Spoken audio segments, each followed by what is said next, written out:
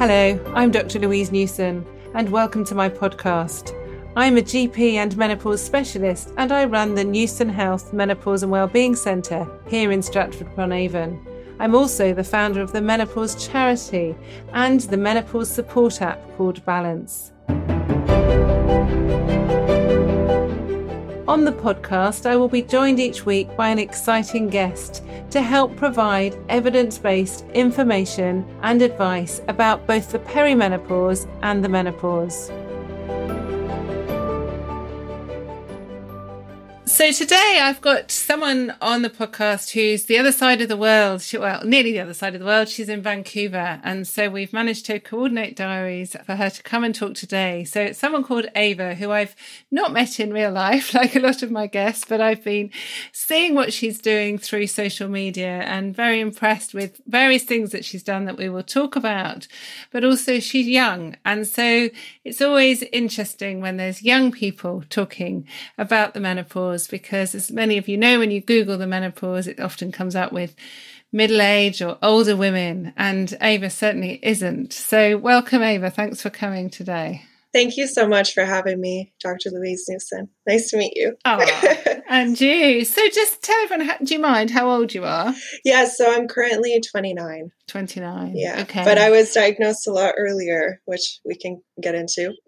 Yeah, so how old were you when you were diagnosed then? So I was diagnosed with POI, or premature ovarian insufficiency, officially diagnosed when I was 17, Gosh. But I started having symptoms earlier. So when I was around 13, I started menstruation and I got my cycle, and I had it for about 1 year fairly regularly. And then it started to get irregular. So like when I was, 14, 15, I was missing a lot of periods, and I would have long periods of time without getting my menstruation. And then we kept going to my family doctor, is everything okay? Checking. I was always going with my mom at the time. I was, in high school, wanting to see, is everything all right? Is this normal?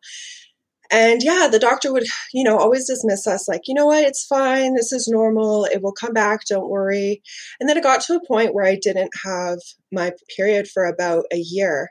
And so we went to him and we were like, we want to see a specialist. And we kind of really pushed to see someone. And we got referred to a specialist. And off of my first visit from the blood work, they diagnosed me. And they called it premature ovarian failure then when I was diagnosed. And yeah, so I was 17 at the time, and I was in my last year of high school. So I remember that being a really difficult time. And what did you think when you were told? Did you know anything about menopause or? Didn't know anything about it. And, it was a lot of overwhelming information. Like we were very confused. And yeah, one of the things, of course, is the big thing was, you won't be able to have children and all of that. So a lot of us focused on the infertility aspect. And we were, of course, devastated. I remember my mom crying a lot. I was very emotional. Like it was very shocking after hearing for so long that everything is fine, that this diagnosis was given to me. So yeah. And then I remember, for years being very confused about what was going on, and also questioning the diagnosis. Like, is this actually what I have? And trying to go for other opinions and going to naturopathic doctors and just trying to see, like, is there something that will make her period come back? Yeah. And then I also remember feeling very isolated for a long time because I didn't know anyone else who was going through that. Social media was still very new. I did end up joining Facebook that year, I think, and I eventually did find some Facebook groups, but for the first few years, I felt very alone. And also the information, there's so much information on the internet. I didn't know what applied to me and what didn't apply to me. Even when I went into the Facebook groups after I've had it for a few years, the information was really overwhelming and I didn't even know where to begin. But I did go on to hormone replacement therapy and some medications at the time. And then it got to the point where my family doctor, when I started becoming sexually active, put me on birth control because he was like, well, if you need a birth control and you need hormones, go on birth control. So I was on birth control for such a long time until in about 2017, I had a blood clot scare. So then I ended up going off of birth control and going back onto hormone replacement therapy, which I've been on until now. So yeah, that's kind of just Gosh. a little bit about, but it's, how it is. It's like your life kind of changes, and then all of a sudden it's always at the forefront of your mind, and you're going to all these doctor's appointments, getting all these blood tests. And that was a tough time for sure. And so do they know why it happened? No, I got a lot of testing, but it was still, they say idiopathic. So still not quite 100% sure why. Yeah. Which is actually the commonest reason. Actually, idiopathic just means we don't know. As doctors, we don't know, which sounds awful, doesn't it? But there's no obvious cause. So for some women, it could be that there was a genetic problem. So you probably had lots of tests looking at your chromosomes and that sort of thing. Sometimes there can be certain infections. We're always taught at medical school, mumps can affect the ovaries, but actually that's quite an uncommon reason. And for most women, it is just one of those things. Sometimes it can run in families. I don't know if anyone in your family had an early menopause at all. No, not that I'm aware of, like specifically early menopause, but I also, especially recently, I've been looking a lot more into the autoimmune things about it too. Yes. Some of my autoimmune markers are flagged, but I don't have any like other diagnosis, if that makes sense. So I've always kind of wondered like how that can be impacting it as well. Yeah. So autoimmune just means that your body is building antibodies to yourself, really. And so there are quite common autoimmune diseases such as hypothyroidism, or diabetes is thought to be an autoimmune disease, rheumatoid arthritis, even celiac disease as well. So often people who have an earlier menopause have certain tests to make sure that you don't have any of those with time as well. But it's really important. I mean, the good thing is that it was diagnosed actually fairly promptly, because, as you know, lots of people are young, and when their periods start, they can be all over the place and be irregular and change. So no one's really putting that on the top of a diagnosis for an adolescent who's having some irregular periods. For sure. So the good thing is, I suppose, is that they've did get onto it very quickly, and that you could start some hormone treatment, because some studies I've read have shown that actually the average length of time is about 7 years before a diagnosis is made. I don't know what you've read about that. And often people are going back and forth to different doctors trying to work out. And as you know, there are health risks by not having hormones when you're young, because the hormones are so crucial. So it is important that people are picked up and diagnosed early. But it's very hard because a lot of people, as you know, don't have menopause training as healthcare professionals, and very few actually have training about POI. And as you say, it used to be premature ovarian failure, and that's a horrible word, failure, actually, isn't it? It is, yeah. I also was such an A student, I also have always wondered how much stress has played into it, and it's something I've been looking into for a long time as well. But I'm really trying to keep my stress down and make a lot of lifestyle changes and stuff. But I was straight A's across the board, and then I got diagnosed with premature ovarian failure. It was, it's horrible. It's absolutely horrible. And when I was graduating, it was always POF, and I didn't really think much of it because I didn't really see young women with early menopause, or I probably did, but I missed them because I didn't know enough. I hadn't had any formal menopause training, really didn't know much about it. And then when they changed to POI, insufficiency rather than failure, that's so much better. Just that whole thing, because, and actually the ovaries often insufficient rather than complete failed, because it doesn't mean for every person that they are going to be infertile. They might have reduced fertility for sure, because their ovaries aren't working the same way. But we know that when women take HRT, it almost relaxes the ovaries, and so there are some women that do become pregnant. So it's awful in so many ways to be a failure at something, as you know, but this POI diagnosis is better, but it's a big thing, because like you say, it's very hard to talk to people because it's not something that your peers are necessarily going through, certainly at such a young age. So were you experiencing symptoms at all, Ava? I think that I was, but I wasn't really putting two and two together. So when I look at the list of symptoms, I've had all of them at one point or another. But yeah, like, some hot flashes, night sweats, trouble sleeping, anxiety, obviously the missed and irregular periods. And as time goes on, there's periods of time where even though I am on HRT, I will have more symptoms than others. But, like fatigue is one of the big ones, and brain fog, and sometimes body and joint aches and things like that, So those are just the ones I can think of. There's so many more. And it's so hard sometimes to know how many symptoms are related to hormones and how many are related to other things as well. And certainly when someone's on HRT, often people think, oh, they can't have symptoms because they're on HRT.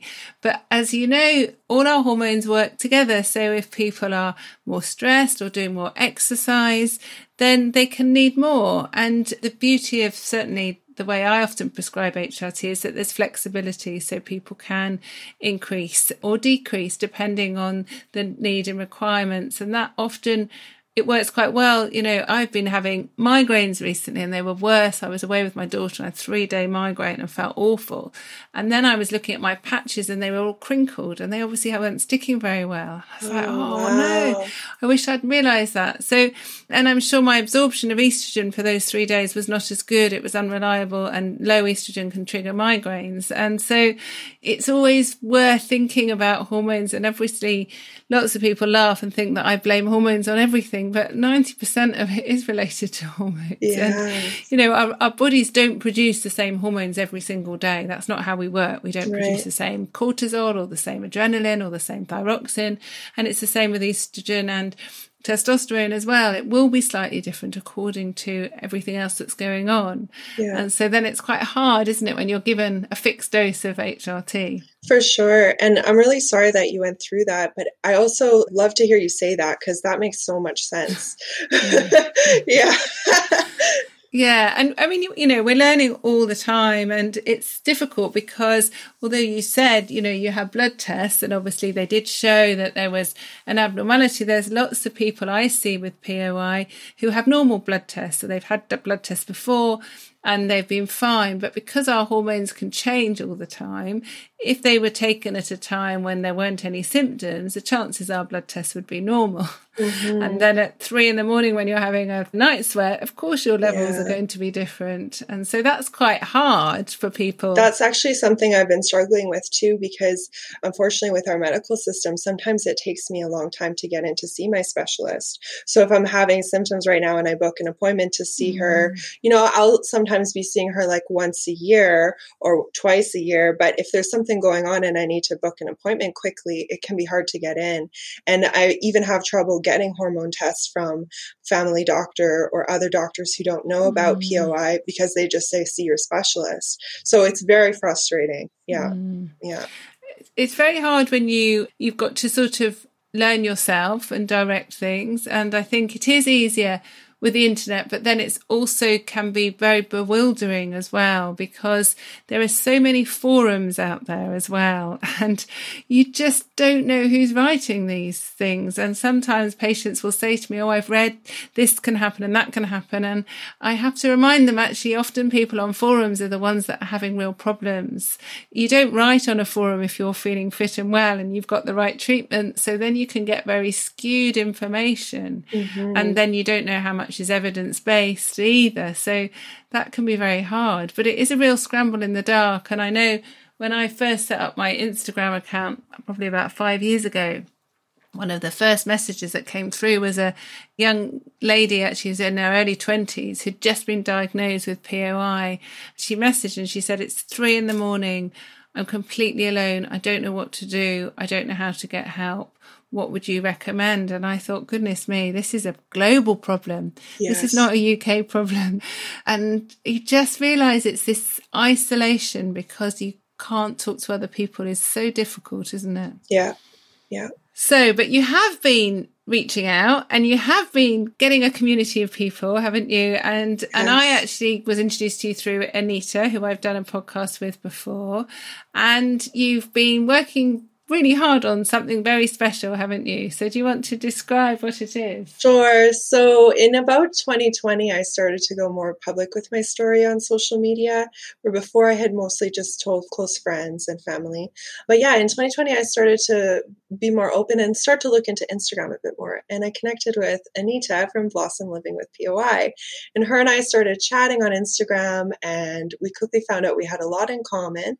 And we became friends, and we started chatting on WhatsApp and having video calls. And then she told me about this project that she really wanted to do, which is a supportive journal for women and teens dealing with POI and early menopause. And she asked me if I wanted to be involved with her on it. So for about a year, we worked on creating this journal, writing the content, and designing it. And you so graciously reviewed it for us and gave feedback. And yes, so it is a journal. It is called Blossom Living with Premature Ovarian Insufficiency / Early Menopause. And it's a resource for women. There's lots of prompt questions. There's a place to record all of their information. So through their diagnosis, their doctor's appointments, symptoms, their medications, and test results. And then there's also a big portion of it on mental health. There's a mental health section. So it is really a supportive resource and something that we wish that we had when we were first being diagnosed. So that's kind of where it all came from. It was like something that we really wished that we would have had something like this to help guide us through the process and just make us feel like we're not so alone going through it. And it's nice to have prompt questions and to be like, oh, I didn't think of asking that to my doctor, or, oh, this seems important. Maybe I should look into this. And yes, and just one place where you can keep all of your information about your diagnosis. And it's really beautifully done. For any of you who haven't seen it, we'll put a link to the notes, because it's done in a very sensitive way, but also a very insightful way. As you say, like when you first got your diagnosis, you're thinking about fertility, but actually there are other important aspects that you should have thought about, but you didn't know at the time. But some things aren't a priority, but you don't want to forget them because they will be further down the line. So this is all there for you very easily. And I think the other thing is journaling is really important for lots of us, isn't it? I think it's a very cathartic way of being able to express your emotions. And there's quite a big section where you can freely write how you're feeling if you want to. And I think that's really important as well, isn't it? Thank you so much. Yes, the mental health aspect of it is so important because I think we forget, how much hormones can affect that, how much the diagnosis can affect it, how you could be going through anxiety or depression or all different kinds of things, even just feeling so alone going through it. It's just, we wanted to have something so that women felt like they weren't alone. And then it also includes some personal stories and a resource section as well with links where people can get medical information. So we wanted to include that as part of it as well. And have you had any feedback about it? Yeah, we have. So some of the women who have purchased it, there's some people who we actually know who have told us that they've purchased it. So we've received feedback from them and they're very happy with it. And they've told us how much they really loved it and just how much they've enjoyed starting to use it and how it's been helping them. So that's been really nice. Which is brilliant because it's not been out for very long, and it's one of those things that the more people know about and start using it, I think they will be able to recommend it, and I'm sure it will just escalate. And it's done in a very sensitive way, but I also think for me as a physician, if someone came giving it to me, it's not too overloading, because sometimes I see patients in my clinic and they come with a big lever arch folder and I just think, oh my goodness, this is going to take me so long to go through. And obviously for them it's really, really important, but I don't need to know absolutely everything because then I don't have time to focus on the important things. Whereas this is very easy actually to just flick through. And also for a lot of patients, it can be very bewildering seeing a doctor, very overwhelming, and you can't remember everything. So I've done it myself when I've gone to see a doctor and I come out and I think, oh, I wish I'd asked this or that or whatever. Yes. And then like you say, if you're only seeing that doctor once or twice a year, you've got to wait a long time. Yeah. So then to have that prompt, it's just, and also especially times of COVID, it's harder to go with another person to a doctor. In the old days, we used to always say, come with a friend or a family member, but there might be things that you don't want a family member or a friend to hear. So you've got this there ready for you. It's sort of your advocate as well, isn't it, really? Thank you. Yes. And like for myself right now, I'm using the appointment section because I have an appointment coming up in March. So I'm writing down my questions and my main things I want to ask so I don't forget. And then we'll record what happens during the appointment so I don't forget. So yeah, exactly. So it's very powerful. So you're based in Canada, you're in Vancouver. I'd love you to say that menopause care is better over with you than it is in the UK, but are you going to be able to tell me that? So I think that you have to continue to look for the doctor who knows about it. I think that's really important to make sure you're advocating for yourself and make sure you do get a specialist who knows about POI. So, I mean, I think navigating the healthcare system can be really difficult. I don't think it's perfect by any means. I am lucky that I have found a doctor who at least is a specialist about menopause and POI and can prescribe me HRT. And when I ask questions, knows what I'm talking about. So that's really amazing. But I definitely think that in Canada, we still have a lot of work to do with the medical system. Because like, as I said, even recently, I've been having a lot of symptoms and I've been desperately trying to get any kind of hormone blood tests. And I have been denied by doctors who don't know anything about the condition, saying, wait to see your specialist. So that's something that's difficult is the wait times, waiting sometimes a long time to get in to see specialists. Yeah. Yeah. And POI affects 1 in 100 women, probably more actually, certainly in the UK, and it's probably the same in Canada. But menopause affects 50% of the population. So it's so frustrating that there aren't enough medical experts, but shouldn't all be experts. It should be basic medicine. It should be that every single physician, healthcare provider has some knowledge. But you also do work in other countries as well, don't you? So I can tell you a little bit. So, I mean, for my main work, what I do is I work in film sets and I do performing arts and acting, and I work in film and TV. But then as a volunteer, my partner and I have created a charity, and it is called Innocence Lost Foundation. And that's based off of his personal experiences. It is for former child soldiers and communities that have gone through war. So my partner is originally from Sierra Leone in West Africa. And so for our first project, we're going to be building a community center there, which will have a water well, a medical clinic, and education, skills training, and therapy programs for the community and for former child soldiers. So we actually have just recently gotten to our phase 1 goal. We've been fundraising for many years, and we've now reached our first phase 1 goal. So we are, COVID's delayed things a little bit, but we're planning on going to Sierra Leone this year and to begin the project this year. And right before COVID happened, I went to Sierra Leone for the first time. And I love traveling. It was so wonderful to go to my partner's home and meet his family. That was like a personal trip and to get to go and be there and see the country. And it was my first time going to Africa. So it was beautiful. And so that's something that we do on the side as well of our work. So it's a project we've been fundraising for many years, and I'm so excited that it's going to become a reality soon. That's amazing. And I wonder what people in Sierra Leone know about the menopause. They're all going to be, all the women are going to be affected. And, I look at some African countries and I really worry actually about these women, especially a lot of women who've had difficult childbirths in the past. A lot of them have fistulas or injuries. Some of them have had cutting that's happened. And a lot of these women, their symptoms will really worsen during the menopause. And I'm sure that very few of them will receive any sort of care or treatment. And they probably don't even know what's happening to themselves. Yeah, it's a huge issue. And I really do hope that as things progress, that medical care becomes a little bit more accessible in Sierra Leone, especially. I mean, Sierra Leone is where I know the most about, but I still don't even know about any data or anything to say, what kind of treatment women are getting there for menopause or infertility or POI or anything like that.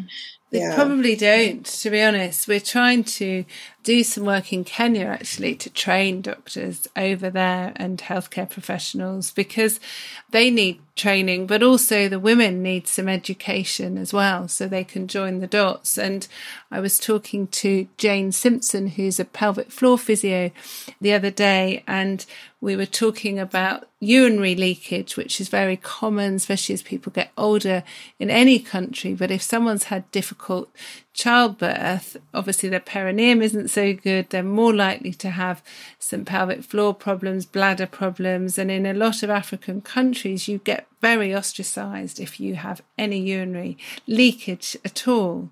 And it's so preventable with the right treatment, actually, and treatable as well.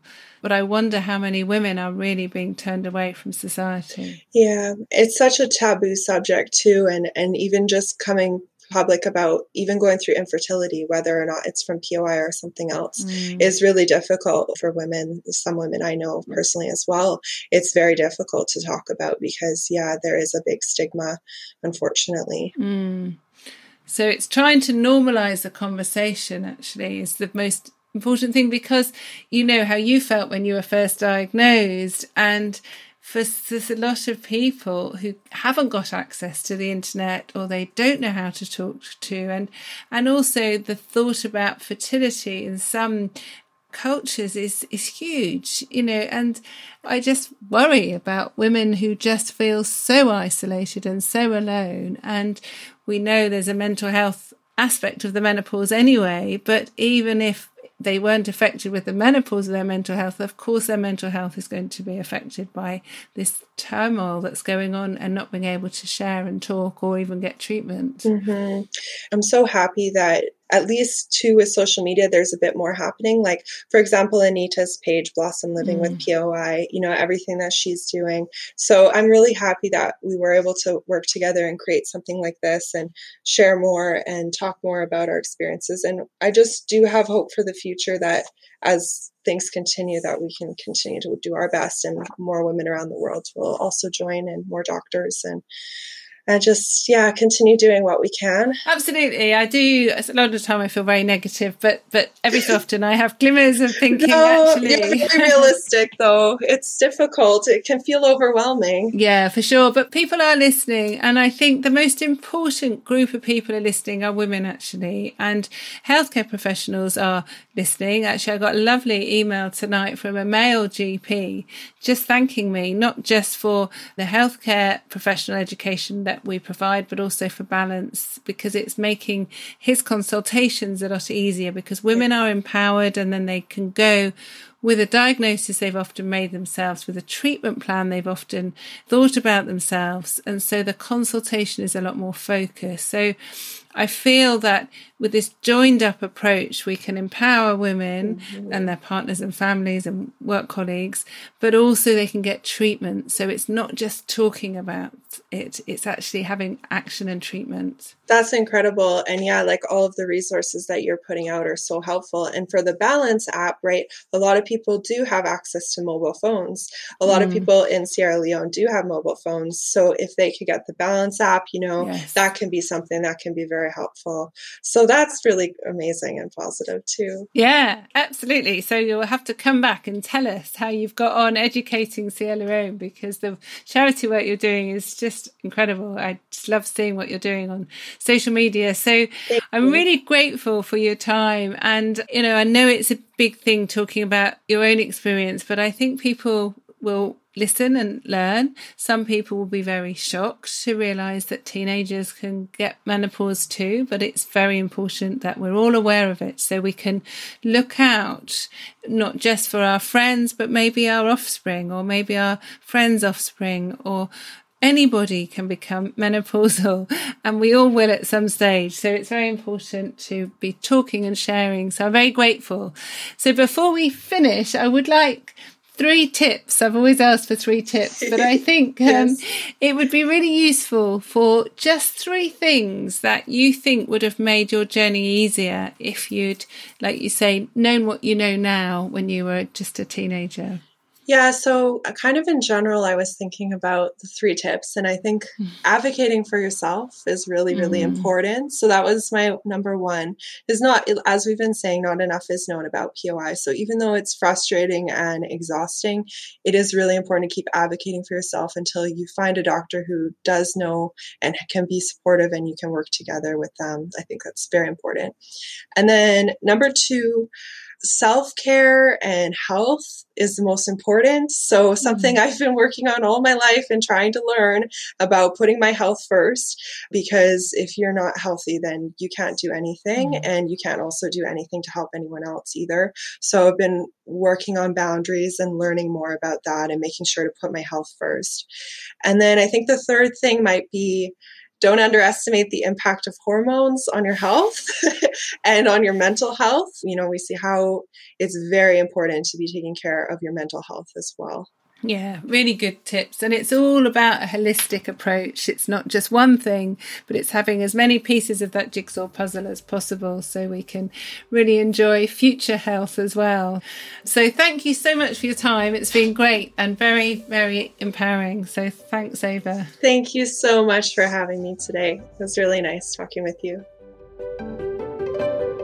For more information about the perimenopause and menopause, please visit my website, balance-menopause.com, or you can download the free Balance app, which is available to download from the App Store or from Google Play.